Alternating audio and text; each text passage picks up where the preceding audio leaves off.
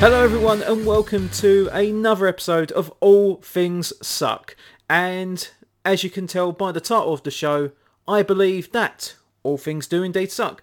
But I am willing to make one exception, and he is with me right now, my guest for today, Mr. Randy B. Hello? How's it going? You're right, mate. Yeah, very good, thank you. You have been recommended to me for a little chat, and that sounds a bit ominous, don't it? Yes, you're coming to have a chat with me now. We've got to have some stern words. This could be a bit uncomfortable. That's never a good way to start, is it? Yeah. Can I have a little chat, mate? It sounds like something the police say when you wind down your window. Just a little chat. Yeah. Did you see what you did back there? Yeah, it's quite good, ain't it? No, nothing like that. So we are here to talk about what you find as basically as a bit shit. I think is the best way to describe it. That's how someone who I was telling about the podcast earlier said. They said, "Oh, you just talk about stuff that's a bit shit." I mean. Yeah, I guess that's a way of putting it. I mean, I like to say it's a bit more nuanced than that. I like to think we're trying to find the comedy in the things that we hate. I was trying to make it sound a little bit more philosophical, and they just went, yeah, you're just basically saying things are a bit shit.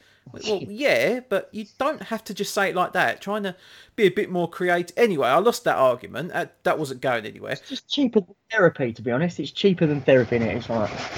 Oh, it is. And it's only because obviously I haven't got your email address. I can't bill you on PayPal or anything like that. So yeah, the first session is free. Yeah, my email address is mikeorvisdam at. I'll give you the later. Oh, he's already had his bill. That one's already sorted. Anyway, so Randy, I've got to ask, what do you find in the world that sucks? Oh, I'll tell you what. So I live in Kent. I live in leafy Kent, Garden of England, and all that. But I work in central London. I was born and raised in London, so I still work up that way. One of the biggest things that really, really gets up my chuff, right, is school trips. You know, when they have school kids, like primary school kids, and they put them on trains to take them up to London and see the I was just about to say, when you were saying about school trips, I was thinking, I'm not going to say it's in a horrible way, but I would believe you're past the school age now. I wouldn't believe you were in education anymore, but you can't judge people anymore. I am quite short. I'm only like 5'6", but my massive beard gives me away, so I can't get away with being an 8-year-old unless I shave my beard off. But then it's touch and go whether I'm year 3 or year 4. So, but no, it's just when you get on the train and you're sitting there. This is twofold, right? First off, you got on the train, you've had a long day at work, it's been a bit shit, you've been let out early, you're thinking, you know what, this is all right. I've had a crap day. Instead of leaving at 5, I'm leaving at about 3:30, 4:45. I've had a bit of a touch. Happy days. You get down, you're not really looking at what's going on around you. You're just happy to get on that train, put your feet up, leave the work world behind you, and then you see the fucking sticker of doom. Right, this thing that sticks on the window of the train that says reserved for such and such wankers primary school. And you think, what are you doing to me? Right. And the thing is, they don't put a fucking time on them neither. So you don't know whether them little twats have either been and gone or they're going to get picked up on the way. So then your relaxing train journey home is not relaxing anymore. You can't put your laptop on and watch your fucking Netflix. You can't put your headphones in, because every time that train slowly chuffs down into a station, you're thinking, is this when I'm going to get mauled by the little minions in their fucking high-vis jackets? So you can't relax. You've ruined my early finish. You've put me in a state of tension when I should be relaxing on the way home. So that's the first fold. The second fold is when they actually fucking get on. They get on, right? Now, it's like herding cats. They're primary school teachers, right? Primary school teachers should not be allowed to take little fucking minions from hell out onto trains in public. They just shouldn't. I mean, I have an issue with parents bringing their fucking kids out, let alone people that are not related to these little things, right? They get them on, and all they can think about, the teachers, is getting the little turds to sit in chairs so they don't have to worry about them falling over and claiming some sort of health and safety insurance regs. So what they do, they scatterbomb the fuckers. They literally, it's like throwing gravel into a lake. They fucking go everywhere. The ripple effect ruins the whole train. So you're then sitting there with some snot-nosed little turd, probably about 7 years old, just staring at you. And you're like, what do you want? What do you want? I get upset when my dog stares at me when I eat my food, let alone when there's a little prick sitting next to me looking over my shoulder telling me how to play Angry Birds. Fuck off! Yeah, I would say if you're still playing Angry Birds in this day and time, I think, you might need to have something sorted out. It's called retro, man. It's called retro. Retro 4. Come on, play the game. But yeah, fuck them little kids. If you want to take, no, not literally fuck them little kids, because that's a whole different podcast. Oh, but please do not get my podcast banned before I've even had a chance to get the second fucking episode out. The rule should be like all the, I'd petition. I would watch the breaking news stuff done by Boris if there was a caveat at the bottom that says stay indoors, wash your hands, wear your face masks, don't be a dickhead. Oh, by the way, if you want to take kids under the age of 15, because 15-year-olds are just more happy with their phones, they don't cause bother to no one. But if you're a little turd, primary school turd age, then the rule should be by law that you can only take them to museums or farms if you've got a fucking coach. Right, that's the law. As of this day, little shits can only go on school trips by coach. You know why they don't do the coaches as often now? Because it's the money side of it. This is what all companies are like. It's whatever thing they can do to save costs, to basically bring their overheads down. They'll go, right, should we hire a private coach? Let the kids have some relative luxury. Maybe not cause a disruption to the everyday travel. Nah, fuck that. Here you go. Just give them an Oyster card. Send them on their way. They'll be fine. They know what to do. If we lose one or two of them, it's all right. Back in the 80s, we lost loads of kids and no one ever batted an eyelid. Them 80s kids are still feral, living on the tunnel between the Isle of Dogs and Greenwich. That's what I live there. Them lost feral kids. You ever seen the film Creep? I always imagined that was just some kid that was left one day at a train station and he just had to fend for himself and he became a mutant. That was my idea of how that film. Gary Dunker in one pocket and his permission slip from his mum in the other. Yeah, and that would have been the potential sequel. They would have explored his origins, and there would have been a flashback scene to see when he was abandoned in the 80s, and they were just like, whatever happened to Jamie? We never saw from him again. I don't know why I said Jamie. Out of all people, I could have just picked that as a name. Yeah, Jamie. Because Jamie just sounds like a dickhead. He's moved away because that was the thing in the 80s, right? When you was a kid in the 80s, if you had a mate at school and they moved to another school, it could literally be 10 minutes walk away from the school that you were at. You never saw that kid again because we didn't have social media. That kid was dead. He was gone. When they left school the last day, I'm going to go to this school now. I'm not going to go to your school anymore. You were like, all right, Dave. Have a nice life. They walked out the gates like the closing scenes from The Incredible Hulk. It was like, mama. And you never saw Dave ever again. He went to school in Lewisham, you lived in Peckham. But that fucker was dead to you. He was gone. Social media, you could move to the other side of the world and you're still in the virtual classroom with people on Chappy Snap. I think when I was at school, I remember, in particular, when I left primary school, I remember you used to have so many people around you. You used to have all your friends that you got to know over them years.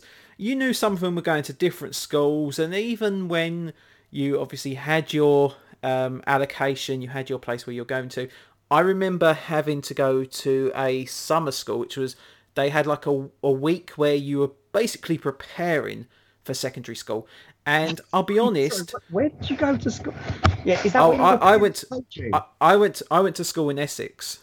Is that what your parents told you? Yes, sir. You're going off to summer school where they prepare you for secondary school. Do you know what? I can actually remember. You into the gladiator arena. You need to practice your knife skills. Work going to school in Essex. The reason I got sent to this summer school thing, funny enough, was in my school. When I was in primary school, one of my closest friends, let's just say he wasn't gifted at all. Maybe he was gifted. That might be a better way of putting it. And because where his mum and my mum were friends, they went, maybe they should go together. That might help them out a bit, And I thought, when do I get a say in this? Anyway, so fast forward to that time, I just remember the majority of the lessons was yeah, so these are what you could be doing when you do come to secondary school. Oh, you could be doing biology. You could be studying history, and most of the time we were just reading Harry Potter because that was the big thing, and I think a lot of schools were being given Harry Potter books to ramp up for the release of the first film, which was coming out a year later. And at the end of the summer school, what did everyone get? Oh, we got a little certificate to say that we completed the summer school, and we got a copy of the first Harry Potter book, because that's how well thought of we were. Nice. It's just an extra week of you not being at home, your parents trying to get rid of you. And when you said that you were your friend who was gifted or not gifted, with who can say, yeah? When you said that, all I had a vision in my head with you going, oh yeah, you can go with him. Oh, it'd be nice if you went together. In my head, all I could see was the promotional poster for Rain Man. He wasn't that kind of gifted, I'll be honest. He ain't gonna listen anyway. I ain't spoke to him since then, really. But he said he doesn't know how to work a laptop. He's gifted. He's still using it. Not that kind of gifted.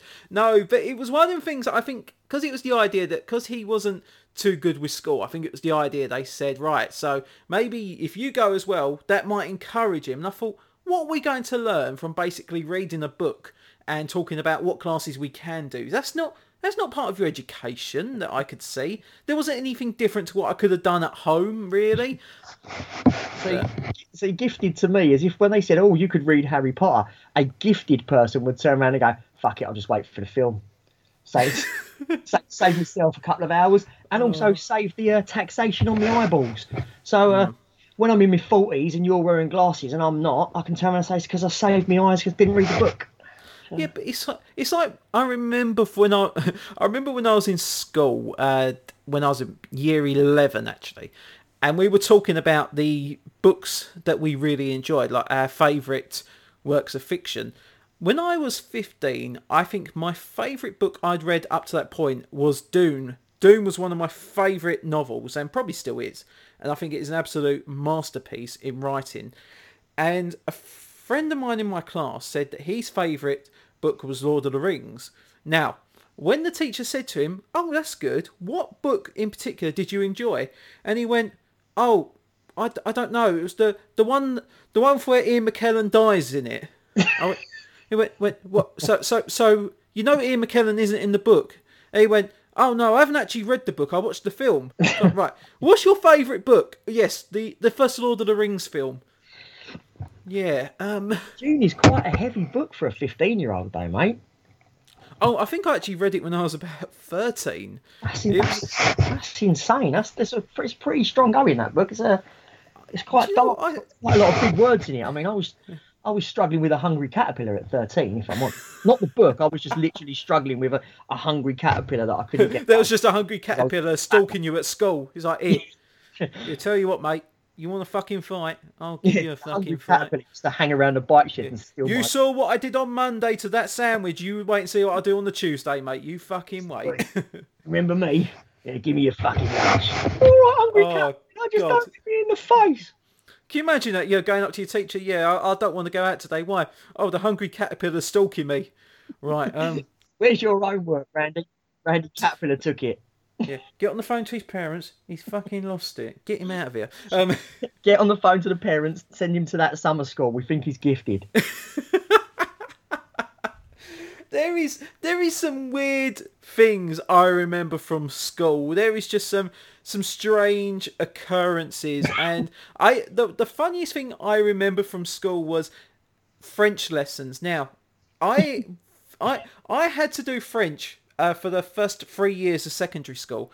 I don't really remember anything apart from 1 to 10, a few of the days of the week, and I know how to say oui, no, je m'appelle. That's it. That is basically the extent of 3 years of French. And the reason for that is because for 1 year of the classes, we had a teacher who literally just sat in the front of the class and said, right, here's a book. And then that was it. He didn't do anything at all. We had one teacher who I'm pretty sure was chucked out of the school for attacking a student. And then he returned about 6 months later, and I quote this from what one of my friend's parents said, because they were part of the PTA. They said no other French teacher wanted to work at my school. And so basically they hired someone that was suspected of attacking a child. That's how bad things were. And it's amazing that happened. But at the same time, it makes me think, gosh, why wasn't I pulled out of that fucking school? Well, funny you say that. I mean, I had to do French. We had to, on my options, we had to pick a language, and it was either German or French. And I was like, I grew up in Bermondsey, and if I went home and told my parents I was taking German lessons, they would have beaten me up. I couldn't go to Millwall again and hold my head up high. Grandad didn't fight a war for you to go to school and learn how to fucking speak German. So I went for French, right? And in my studies, all I can remember is the phrase "il fait mauvais," which I believe means the weather's overcast.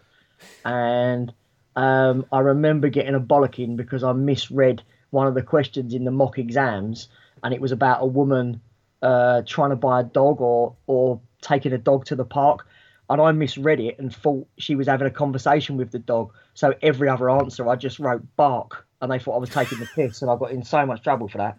And every time I tried to genuinely say that it was a mistake, they said I was just making it worse for myself. Do you know what? I'm gonna share this, and the thing is that I keep thinking, would anyone from my school actually ever listen to this podcast? And I think, no, fuck them. I don't really speak to anyone from school for good reason. When I was in year 9 and year 10, I was subjected to, and this is, I don't know, you might believe this or not, I was subjected to bullying by one of my teachers, funny enough. I had a teacher who, for no reason at all, she just seemed to have it out for me. And I remember that sometimes if there was a class going on and she was asking questions, so like, like when they say, oh, you, what's the answer to this? Or you, what's the answer to that?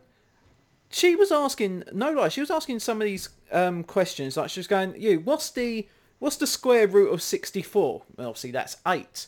What's the total angles of a triangle? 180 degrees. And then I got told, what's the first 6 numbers after 3 dot on pi? It's like, I don't know. And it was like I was ridiculed in front of my class because I didn't know that. And then after that, I then found that I was giving in homework. I was giving in my assessments that had been given to me. And then I was getting phone calls, or well, my parents were getting phone calls from my teacher saying that I hadn't done my homework. And I was like, no, I did do my homework. I gave it in. I even left it on the table as everyone else was giving out their homework. And then on one occurrence, I was leaving the class and I said, oh, do you know what? I forgot my bag. I need to go back in. So I went back in and I spied in the corner of the bin. I saw my homework screwed up, tossed in the trash. And I pulled it out and I actually took it to one of the other teachers. I said, my maths teacher has just done this. She's just put this in the bin. And I said, I'm really upset at this. And the teacher said, okay, don't worry, I'll have a word. And then a few weeks later, it happened again. And I actually said to my mum, I said, I don't know what to do now. I keep doing this. I don't know why my teacher has it out for me. And she said, right, well, let's catch her out on it. She said, do your homework tonight. Photocopy it. I've got a copy, and I'm going to phone the school and say to them I have a copy of your homework, but I'm going to tell them not to obviously speak to her. And so she did it again. She said, oh, I didn't give him my homework. Now, my mum then phoned up the school and said, no, actually he has. I have a photocopy of it here. And the teacher went, oh, well, I'm sorry, I must have misplaced it. And she went, no, you know he's giving him the homework. You know he's giving you that homework. So why the fuck are you trying to give him detention? Why are you trying to purposely bully my child? And she went, no, I'm not trying to do that at all. It's like, well, no. She went, no, you are. Why have you got it out for my son? What is it that is so wrong that you have to do that? Joe, this is really taking a dark turn. We're supposed to be trying to keep this light and comedic. And yeah, but then one of the worst things on that side was in year 10, I came down really badly sick one day. And because it was coming up for GCSE, I was trying to stay in school as much as I could. I was trying to keep myself, obviously keep my academics up, try and keep my learning up. I got to the third lesson of the day, which was, funny enough, it was maths. And I was like, Joe, I really can't take this anymore. I sat in the class for about 20 minutes and I said, Joe, I can't do it. So I called up to the teacher. She said, yes, what is it you want? I said, look, I'm really not feeling well. I said, can I please go to the nurse's station? She went, no, you look fine to me. You don't need to go. And do you know what? I just felt so shit. I said, no, please. I said, I really need to go. I said, I don't feel well. She went, no, stop messing about. Stop wasting my time. And I stayed in school for the rest of the day. I went to the toilets about lunchtime and I just threw my guts up. But I stayed there all day and I literally got home and I went straight to bed and I collapsed. And I was in such a horrific state. About 10 minutes after I got home, my mum even came up and said, what's wrong? I said, I ain't been too well today. I said, I even told my teacher and she wouldn't let me go. And she said, well, what teacher? I said, my maths teacher, the one who obviously already was bullying me. And so I fell asleep. I was not too well at all. So I tried to sleep it off. And about 2 or 3 hours later, I woke up and I was speaking to my mum. She said, right, I've just been on the phone to the school. I said, okay, what's happened? She said, well, I've just had words with your teacher and I've just asked her, obviously about what happened today. I said, all right. So my mum said to the teacher, so my son said he wasn't feeling too well today. Teacher's gone, oh, yes, he did say he wasn't feeling too well, but he didn't seem too bad to me. And Mum went, okay. She went, can I ask you something? When did you get your medical degree? And she went, what? Yeah, when did you get your medical degree? She went, well, I don't have one. She went, well, you told my son that he didn't look too ill. You said that he looked absolutely fine and that he didn't need to go to the nurse's office. So obviously, I assume that you have some medical training. She went, no. She went, well, so you don't have any nursing training or anything at all? No. And she then dropped the bomb. She said, well, you must be fucking God then if you know how he is or not. And I said to Mum, did you actually say it to her? She went, yeah. I said to her, she must be fucking God. She went, excuse me. She went, yeah, well, obviously, if you know someone's not well, you know someone's well when they're not, or vice versa, you think they're lying, then you must be God that you can tell these things. And I tell you what, I went to school the next day. That teacher, Joe, she wouldn't even look me in the eye. I never had another issue again. And this was one of them things that it really did crush me, And bullying is a part of life. That's always something I think that's always happened. But to be bullied by a teacher is really horrible. But, I give credit to my mum all the time. She's one of the loveliest people you could ever meet. And to know that not only did she stand up for me, but she basically told a teacher to go fuck themselves.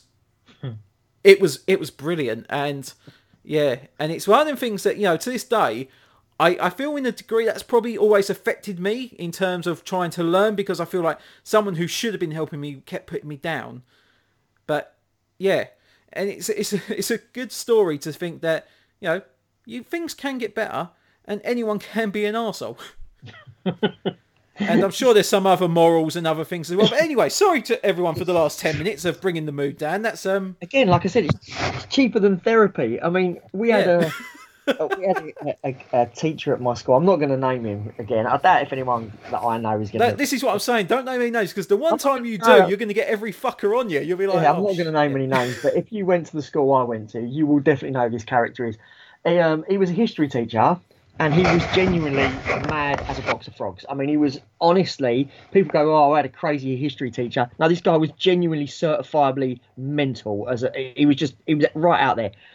One lesson, he walked into our history class, 35 kids in a class, walked in with a screwed up piece of paper, threw it into the back corner of the room and went, during the Second World War, X amount of people were killed by hand grenades. He went, so that whole table there and you two boys on the front row, in front of them, you're dead. And they went, oh, that's interesting. Oh. And he went, no, you're dead. Get on the fucking floor. Dead people don't sit in chairs. So they laid on the floor. Oh my god! Oh my god! Are you? Right? And he went, no, it gets worse. He then went, 62% of people killed in the trenches were killed by shrapnel or bullet fire. And he got a handful of staples and just threw them into the class. And he went, them 3 tables, you and you, dead, right? On the floor. So they all laid on the floor, right? He went, so on average, in this classroom, only 2 people would have made it home back to their families at the end of the First World War. He said, so you and you made it. You died of dysentery, you died of infection, you died of this, you died of that, on the floor, on the floor, on the floor, on the floor. Like, by the time he'd done his 10-minute little rant at the beginning of an hour and 30-minute lesson, there was 2 lads left sitting up. He then turned around and said to them 2, right, I want you to start reading chapter 5 in your textbooks. Right, and then he sat down and started marking the class's work before us. Right, and every time we laid on the floor, we was laying on the floor, I said to my mate, what the fuck is going on? And he was like, yeah, dead people don't talk, yeah? Right, we laid on the floor of the history room for an hour and a half. The bell went, everybody stood up, and he went, yeah. He said, you can stand up an hour and a half later. People that died in the war can't. Think yourself fucking lucky. Get out my sight. And that was our history lesson. I'm assuming that you never saw him again after this and he was just taken away. He taught my mate's older brother, who was about 6 years older than me, and then my mate's younger brother, who was about 4 years older than me, had him as a form tutor. He was at that school for nearly 20 years. Jesus Christ. He used to give you a detention for no reason. He was the head of humanities as well. You would rock up to his office at the end of school and go, hello, sir. And he'd go, what do you want? And you go, you gave me a detention. And they go, did I? And you were like, yeah. He goes, what did you do? And you go, I don't know. And you'd go, well, if you don't know, I don't know. Pissed off, I've got stuff to do. And you'd go home. Do you know what? He sounds a bit like a UK version of Walter White. Maybe he was a bit edgy because, you know, he had to go and do his crystal meth cooking afterwards. He was like, I don't want to be with any fucking kids at detention. I've got to go. He used to. He would say, right, okay, we're going to read about Germany's push into Poland and the Allies then jumping on board and causing the Second World War. And he would then go, right, you boy, read page 15 to 16. So this kid would then read page 15 to 16. And then he'd point to somebody else and go, right, 16 to 18, please, young man. And you would read 16 to 18. And he'd go, right, I'll do 18 to 20. And he would start off going, the Allied forces gathered in Czechoslovakia to push north into wherever, right? And then all of a sudden he'd go, but the dirty Germans was there looking at the Allies. And you were like, is he doing a German accent? He's doing a German accent, isn't he? He's doing it. And then you'd be reading your book and he would go off script. He was, the Panzer tank drivers would look at each other with anger and hatred towards the Allied bastards. And you'd be going, what page are you on, mate? Is this page 7? Is it? I can't find this in my book. What book have you got? Have we got the same textbook? And then if you started giggling, he threw you out of the classroom. Jesus Christ. He was mad as a box of frogs. The last time, and again, same teacher, was chased into the school by an angry parent, a father, caught on the stairwell and beaten up and had to be pulled off, not sexually, but you had to be. Yeah, I was going to say, yeah, I've just been chased by a parent, and I've just had to be tugged because, you know, I was so stressed. It took the 2 PE teachers to grab the angry father off the history teacher, and we later found out that the father had found out that the history teacher was fucking his missus. Oh, Jesus Christ. So he was shagging one of the kids in his form class, his mum. The dad came up to school, kicked the shit out of him. He didn't get sacked, right? And the kid had to stay in his class. Right, first off, move the little fucker out of school. Like, just move him. Like, you can't go back to school. You can't go back to that school. Everywhere he went, everyone was, I can't even remember his name. Everyone just used to remember him as teacher fucker. That's the geezer that's mum fucks a teacher. That's the geezer that's mum got fucked by so-and-so, right? Like, move she schools, definitely got taught her history, if you know what I'm saying. Move schools. And if he was that mad in the classroom with a bunch of 14-year-olds, what kind of shit was he up to in the bedroom? Oh, God, I don't even want to imagine. Can you imagine? Yeah. We're gonna do a recreational night, darling. Yes, this is the trenches. You're dead. Lay on the floor. Yeah, like, You're not having any blankets because you're dead. I'll see you in the morning. What? Yeah. So and funny enough, I bumped into him in Sainsbury's about 20, 30 years after I left school, and he still had this weird hairstyle that he had, and I went over and said hello, and he stoled it out like he knew me, and he was like, good man, yeah, doing well for yourself, good man. And my wife obviously had never met him. As he walked away, I went, oh, what a legend, he's a legend, that teacher. And she just looked me dead in the eye and went, he had no fucking idea who you was. Of course he did. It's like, do you know what? It sounds horrible, but some people I've seen in the last couple of years, they go, "Oh, John Joe, you're right, mate." I go, "Yeah, hi. Oh, do you remember me?" And I go, "Yeah, of course I do." And I remember I was talking to someone about 5 minutes. When I was out with a friend, and like they go, "Oh, do you remember when I was in so and so's class? Oh my god, it used to be so fun, didn't it?" I was like, "Yeah, of course it did, yeah." It's such a long time. Yeah, it was. Oh, anyway, see ya. Yeah, see ya. And my mate went, "Do you know who that was?" I went, "I don't have a fucking clue. I don't even know the teacher. I don't even know the lesson. I don't know what the fuck he was on about. All I knew that is he said my name, and that was it. I didn't have an idea, and it's so bad because I probably have blocked out more of school, more of my youth than I'd like to actually dare to remember. Going full circle back to school trips where we started from, I remember going on a school trip, like a weekender type trip thing, and this kid got on the little coach. So we went on coaches. We went on a brown coach that had the Pride of Penge written on the side of it. That's how fucking gangster we were. Right, so don't talk to me about budgets and affordability. Pride of Penge. I mean, there is no pride in Penge, apart from maybe Wilson and Tommy, who are famous comedians and very good friends. I don't want to slag off their manner, but there's nothing proud to be about from Penge, right? This kid got on the coach, didn't know him. My mate just went, "Fuck me, look at his head. He looks like a fucking Colin," right? That was it, right? That was it. That was the only thing that was said to him in a 48-hour period. Saw him in school the next week or so and went, "All right, Colin." And he went, "All right, Randy." And I was like, "All right, mate." To this day, when I see that geezer around, I go, "All right, Cole." And he goes, "All right, Randy." I couldn't tell you his real name. If my life depended on it, I couldn't tell you what his real name is. And not being funny, all my mates go, "Oh yeah, saw Colin on the bus the other day." And I'm like, "Oh, big-headed Colin." And they go, yeah, he's doing all right. Doing all right. His missus and kids with him. No one knows his name. One interaction on a coach at 13 years old on the way out of Penge, that geezer's Colin now for the rest of his life. It's like one of my friends, because it sounds bad, but the first time I'm like my circle of friends that I'm I say familiar with, it's been a long year. I haven't really obviously spoke to him for obvious reasons. But one of my friends, when we first started meeting up, I always only ever known him as Yorkie. And I thought, yeah, that's definitely not his real first name. And because you know, when you're in the pub, you get chatting and you're like, "Yeah, mate, we're all this, all that." You have a good laugh with each other. And it was like, right, I've now got to wait to see if anyone says his real first name, because I'm sure he ain't just Yorkie. I don't think that's going to be right. I don't think that's it at all. And I remember one night when we was out clubbing, Jesus, that's going back a fucking while. I remember because I remember dropping him off, and I thought, okay, he was quite drunk, so I thought, all right, I'll make sure he gets in okay. So he got out of the car, brought him over, and he's like, there was one of his family members, and I thought, Joe, what? This is the opportunity now. She's gonna say his name, and I'll know it now. This is gonna be the point where our friendship really does take a positive turn.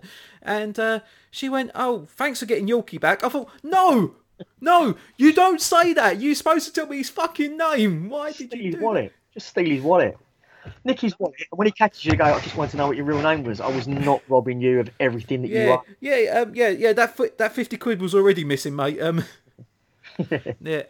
Joe, it was bad, and this was like for about 2 years. And he's a good mate of mine. He's still a good friend now.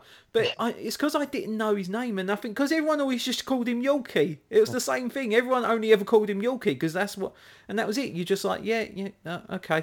No. What's his real name? Absolutely. I mean, it's weird, but like I was saying, working up in London, sort of trying to just spinning around onto the other thing that really pissed me off the last couple of year, I suppose. Like I said, I work in London, I'm working I'm office based now in my career, in my day job, and you have to do all these Zoom calls and all these kind of team meetings via internet and everything, right? And on the screens. Fuck me, the use and the literal dictionary of buzzwords has like trebled, isn't it, in the last 10 months? Like we Oh used to have the yes. odd think outside the box, blue sky thinking. Nah, mate, there's a whole plethora of buzzwords now, and it's really difficult. Well, it's not difficult because when it starts to fucking get on my knob, right? I'm like, oh, connection issues, and I just turn the camera off because fucking does my nuts, right?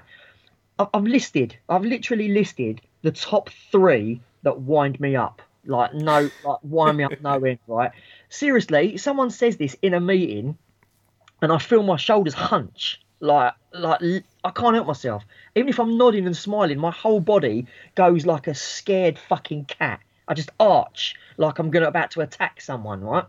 So the first one, touch base. Yeah. We'll just touch Oh. base. Let's touch base. I'm like, don't touch my base. It's a fucking Me Too movement going on at the moment. Don't want you touching anything, you Do you slimy know what? When sexy someone prick. first said that to me, said, "Oh, let's touch base," I thought, "Oh, what? They're gonna break out a bit of Geddy Lee from Rush, proper. Yeah, let's touch base." Dun, dun, dun, dun, dun. No. Oh, I was no, like, "No, maybe not." you got. It just sounds so creepy. I'm just going to touch your base, not without consent, Yeah. you are, sweetheart. Right, so Yeah, that's I'm gonna touch your base over my fucking dead body. You are. Well, at least take me out for a drink and something to eat first. I mean, come on, fuck me, right? But yeah, touch base really does my head in, right? The other one is have you heard this one? This one's quite a new one, so it might be a new one for you. It's called they say move the needle, right? No, I've not heard that one. No. Move the needle as in to make progress. Move the needle up the graph, so we're making progress. Every time someone says it, in my head, all I see is that scene of Renton swimming down the worst toilet in Scotland trying to get his fucking heroin. Right? Don't bring needles into this, mate. I already want to stick needles in my eyes having to do this poxy fucking meeting. Right? But don't mention needles because all I want to do is get off my tits and stop listening to you and your corporate bullshit. So that one really fucking winds me up. Yeah, let's just if we can push the needle. No, unless you're a DJ mixing like Slim Boy Fat, right? I don't want no needles touching nothing apart from records. Yeah, my place is we've had one such as mop up and wipe down. Oh my Now, god. now, mop up. Okay, You sounds work in an fair old enough. people's home. Mop No, up and wipe down. no, Oh, no, no, no. But mop up sounds fine. But when it was wipe down, I don't know why, but I was just picturing like someone after like an hour in the gym. It goes, "Here, you sponge boy, bring the sponge down my body. Take the sweat off." He's like, "Yeah." yeah. Oh, have you heard this one? This is another one that always. I don't know whether this says more about me than the word or the connotations or the use of it. But when someone says, "Yeah, we'll just go for the low hanging fruit," we'll go for the low hanging fruit.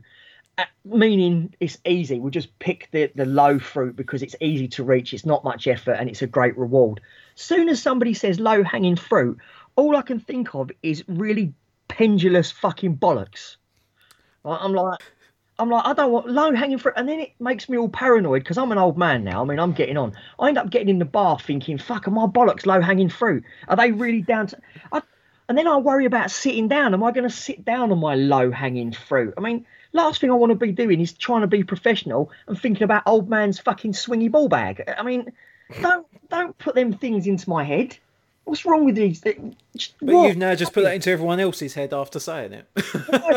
Low hanging fruit, couple of plums, just Yeah. sitting there, split either side of the gusset of your boxer shorts. I I've mean, had that a couple of times, and I've worked with people who have come from other countries as well, and when you hear their expressions, it doesn't help that if they've got a bit of an accent, a word sounds different.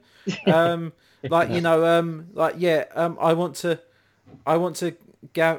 something like about a sheet of paper, but obviously he's two E's sounded like an I. So yes, I'm looking for the shit. What? The shit. I need the shit.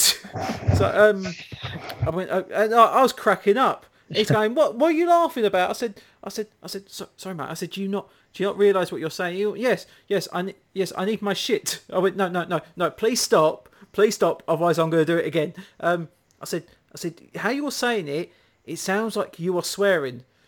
He went, oh, you're so immature. I said, no, it's not just me. I said, look, everyone is laughing. I said, it's not on purpose. Just so you know, no one's being mean. It's because you said shit.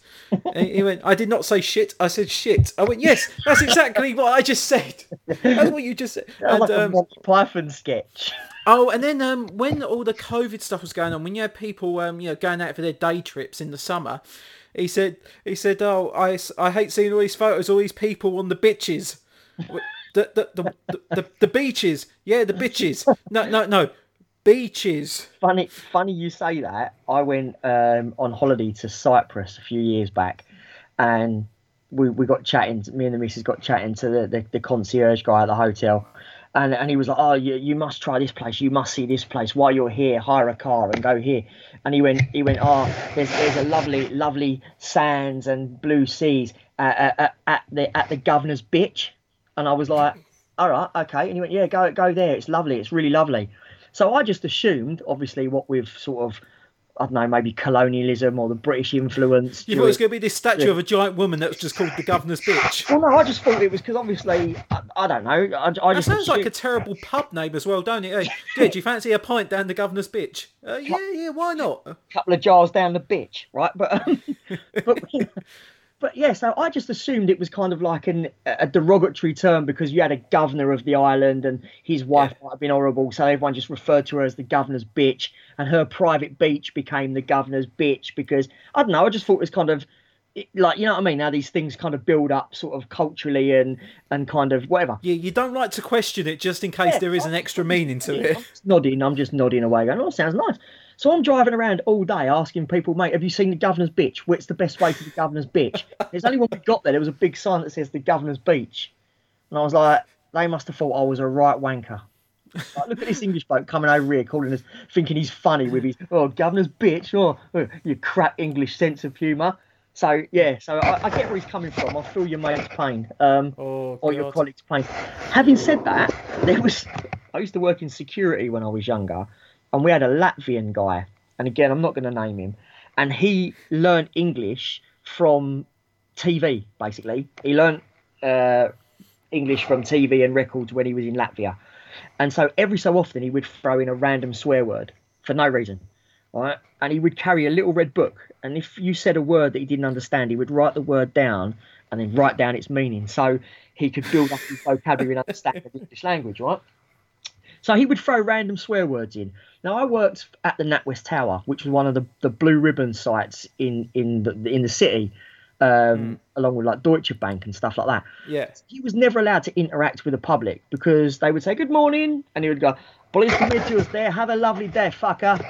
Right? Because it just didn't know. One time we had a contractor that was being a bit of an arsehole, and I had a go at him. We had a bit of a row, and he was saying, I'm only giving you 5 minutes, and he was there for an hour, and blah, blah, blah. And I said to this fella, don't piss on my head and tell me it's raining. As in, don't lie to me. Yeah. After the altercation, this Latvian fella said to me, what is, you know, piss head rain? What it mean? What does it mean? And so I told him and explained to him, and he was like, okay, thank you. Months went past, and I just heard him getting into a row with somebody on the gate again. And he just turned around and said, I piss on your head and call you raining. And I was like, kind of. You're almost there. Oh, my goodness. You're almost there. Yeah, I piss in your head and call you raining. No. Yeah. Oh, my God. Sort of. But, yeah, okay, yeah, kind of. But, yeah, he was a character and a half, shall we say. That is amazing. So buzzwords piss me off a little bit. They annoy me. And recently, I think the biggest bugbear I've got is and you're a movie man. You'll agree. Yeah, with it. yeah. I think I can see where this is going, but go on. Yeah, it's spoilers. Yes. Right. For example, right. But don't get me wrong. Don't get me wrong. I understand people have to talk about films or they have to talk about subjects or books or TV programs. But this is why you have embargoes, and I think one of the worst ones on them is video games, because especially if you've been waiting for a game for 5 or 6 years and all of a sudden they say, oh, so and so dies at the end, you're like, no, Anyway, yeah. Give you a prime example, right?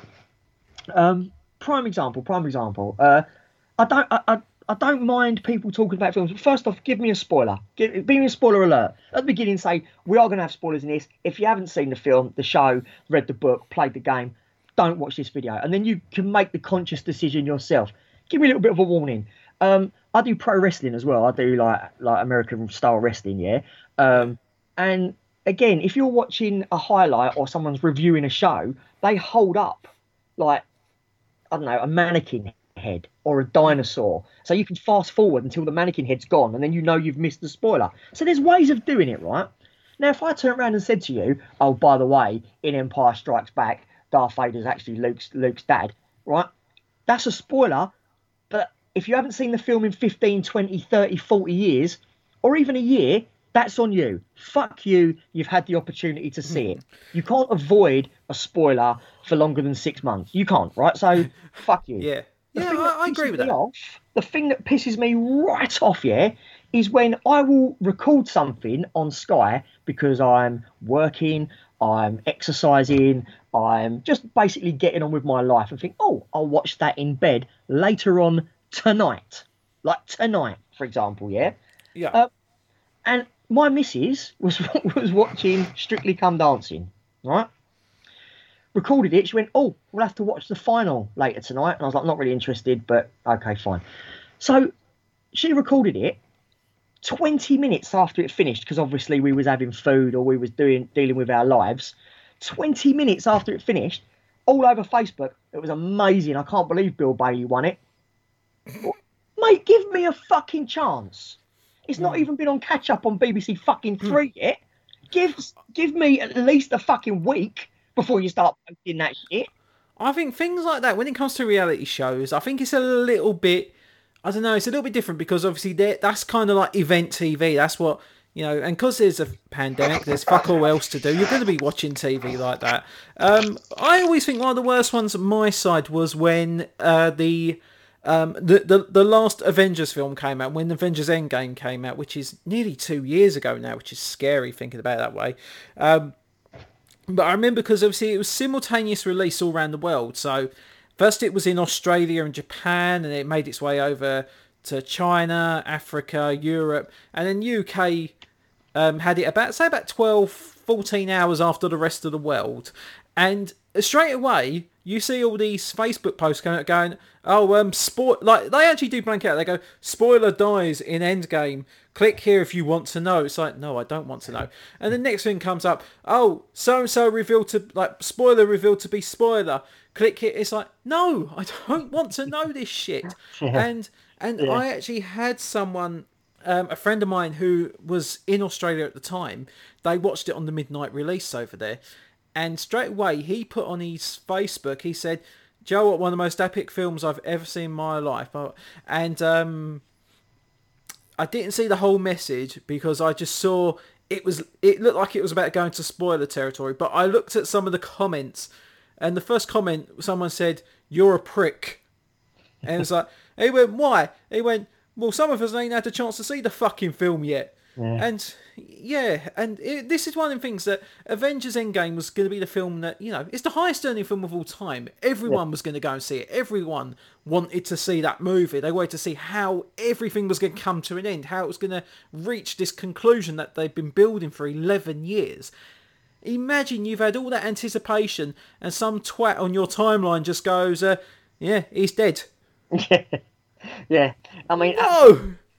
See, this is the thing. YouTube do it as well, right? YouTube can do it as well. Say I'm at work or I'm doing whatever I'm doing, and I think, oh, you know what? I think I'll catch up on the football highlights. I'll catch up on the football highlights. If you type in Millwall v Bournemouth, right, on YouTube and press search, it will have a little picture of the game, and underneath it'll have Bournemouth 1, Millwall 1, and you're like, put the fucking score in the title of the fucking video, you cunt. Right?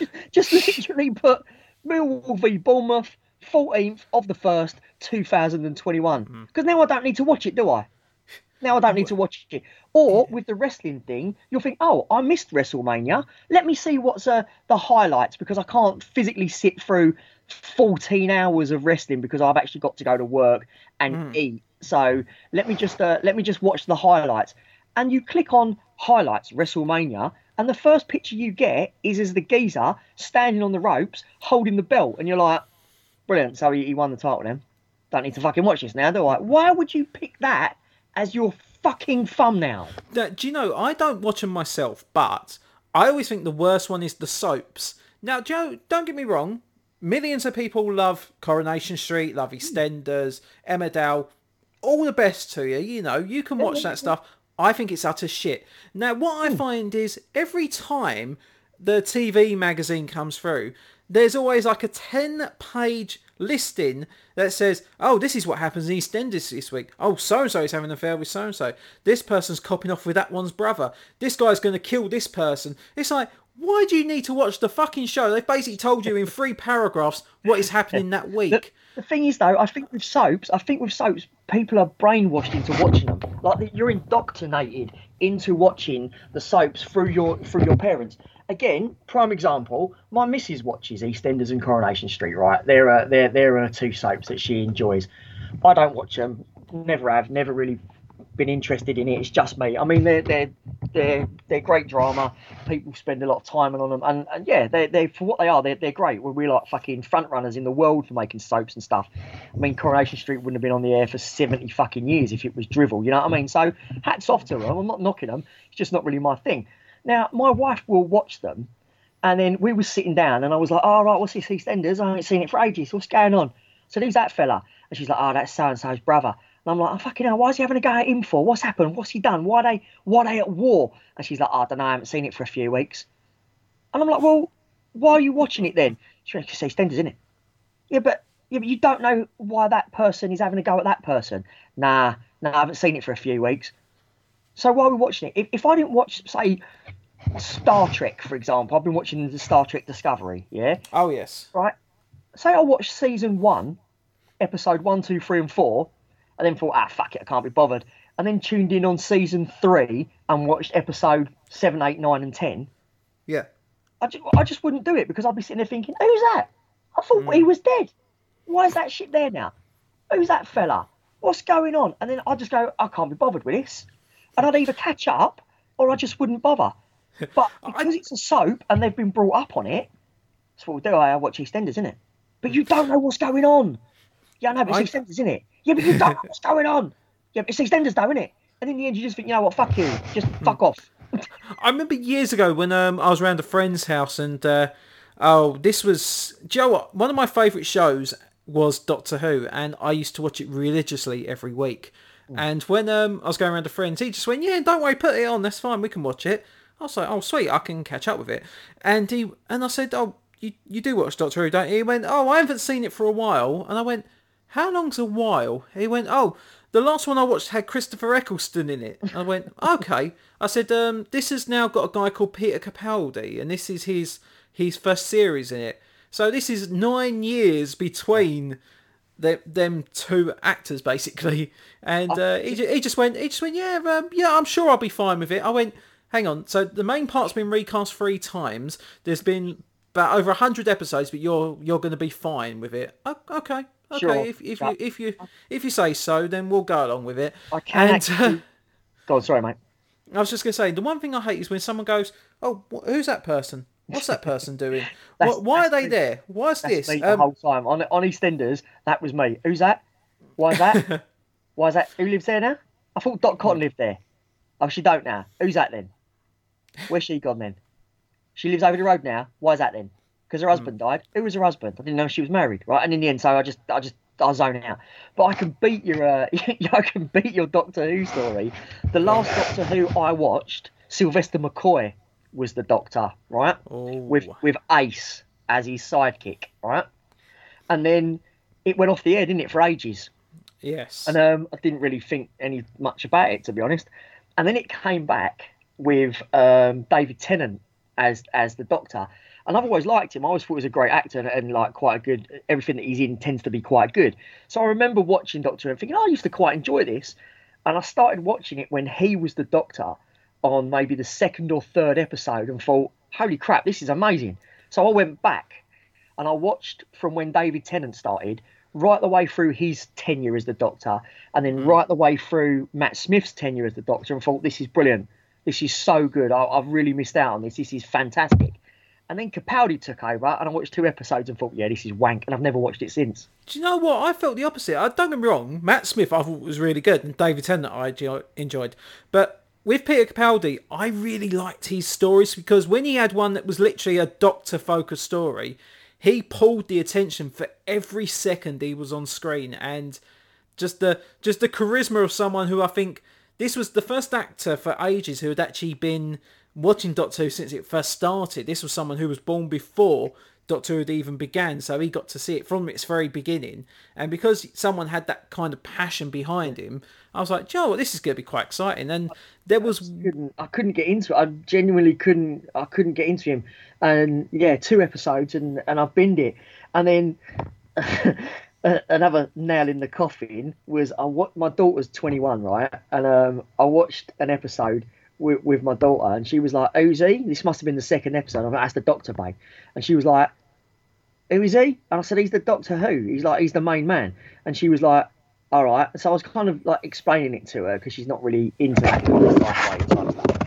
And I was like, "Yeah." And then before him it was Matt Smith, and before them it was played by thingy. I said, "And this guy's Peter Capaldi." And she went, "Oh." Then she dicked about on her phone for a little bit, and she went, "It's Lewis Capaldi's dad."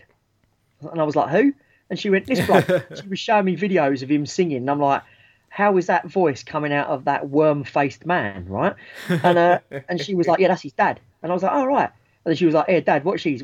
His YouTube's really funny. He's a really funny fella, this Lewis Capaldi." And I was like, "Oh, right, yeah." And that was the whole episode. And now, like Lily Allen, every time someone says Peter Capaldi, I go, "Huh. I know he's kiddies." He's fucking ruined it for me now. I can't look at the fella the same way. I don't know why, but when you mentioned Liliana, I thought you were going to talk about her sex toy or something like that, because that was like one of the big talking points of 2020 for some reason. Says more about you than it does me, to be honest. Do you know what? It's one of them things that, because I've got Lily Allen on my Facebook, and I quite enjoy her music. You see something come up, it goes, "Oh, there's a special announcement tomorrow." You go, "Oh, okay, what's this? Is this a new album? Is she trying to prep for an online show, because we can't have touring at the moment, because we can't have mixing and interacting with people?" And then it was just like, "No, I have a marital aid which I am now selling." Yes. Not what I was expecting. Definitely something I can't really give to any of my relatives over Christmas. Or anything you could bring up over the Christmas meal. You never guess what Lily Allen's doing these days. What? She's got a new ad, Matt? No, big fucking dildos. The thing is with that, it kind of flip reversed a little bit, kind of a little flip reverse there, a little bit of a Blazing Squad going on, because she said to me, "Lewis Capaldi, Peter Capaldi's kid," and I was like, "Oh, that's interesting." And we had that conversation, and then the Lily Allen conversation come up, and I said to her, "Lily Allen's dad's Keith Allen," and she was like, "No, who?" And I was like, "What?" So then I played the Playing for England song, and she was like, "Oh my God, her dad's a legend." So she kind of opened my eyes to the fact that Lewis Capaldi was Peter Capaldi's son, and I opened her eyes to the fact that Keith Allen is Lily Allen's dad, and she was like, "Oh, he's pretty corny." So yeah, that's parenting there. That is parenting in a nutshell. That's how it's done right. Okay, right. So we've talked a lot about, things that are rubbish, things that, we've not exactly liked. I like to think that every episode, even though I believe all things suck, I have to name drop it a few times in the podcast, I like to think that there are still some good things, some things that do bring out a positive side to us. So, Randy, before we finish, tell me something that makes you happy. Wow. And bear in mind, please make sure it's something that I can actually air on this podcast, because at the moment there is a lot of things that are very borderline. On your side, obviously, mine's been just the truth, mate. If you can't handle the truth, I feel like Jack Nicholson, you can't handle the truth. If the truth's too real for you, man, then you're on the wrong show, man. Yeah, that's all. I went all 60s Jack Nicholson then.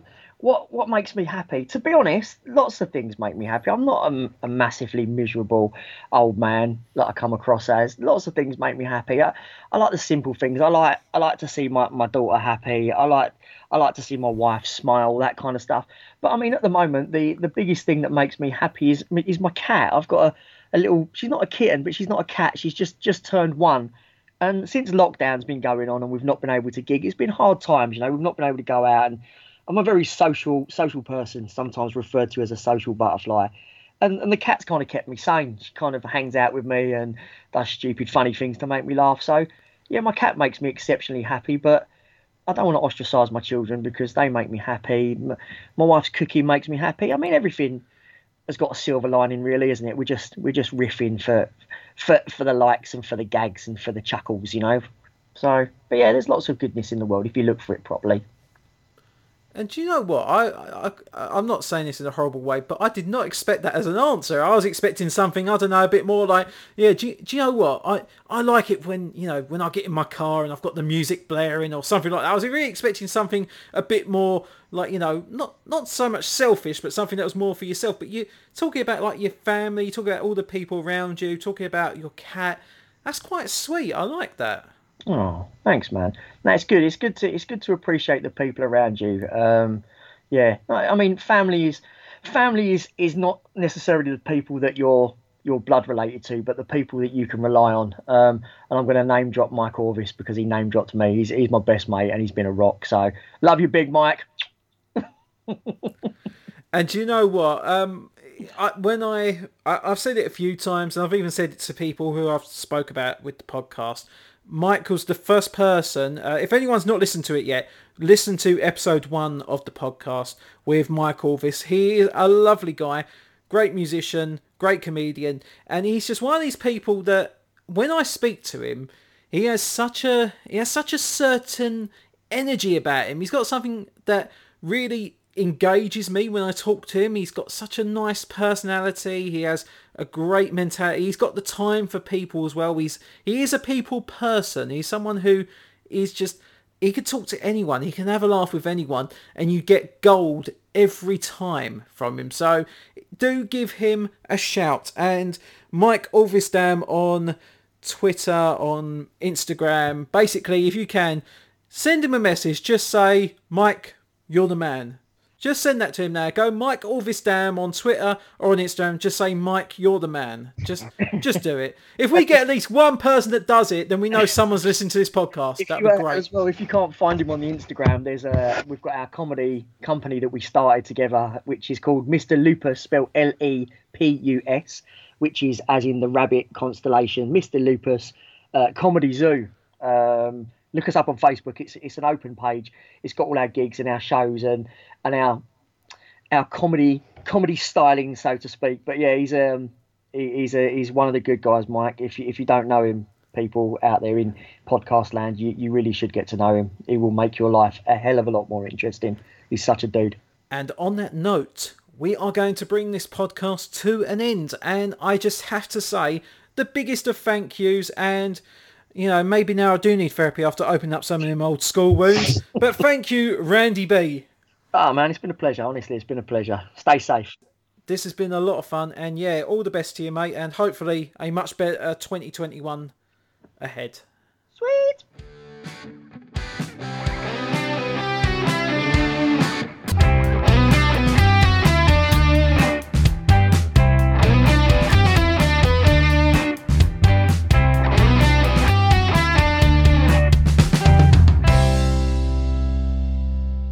You can follow John Joe on Twitter at John Joe Cosgrove or on the All Things Suck Facebook page.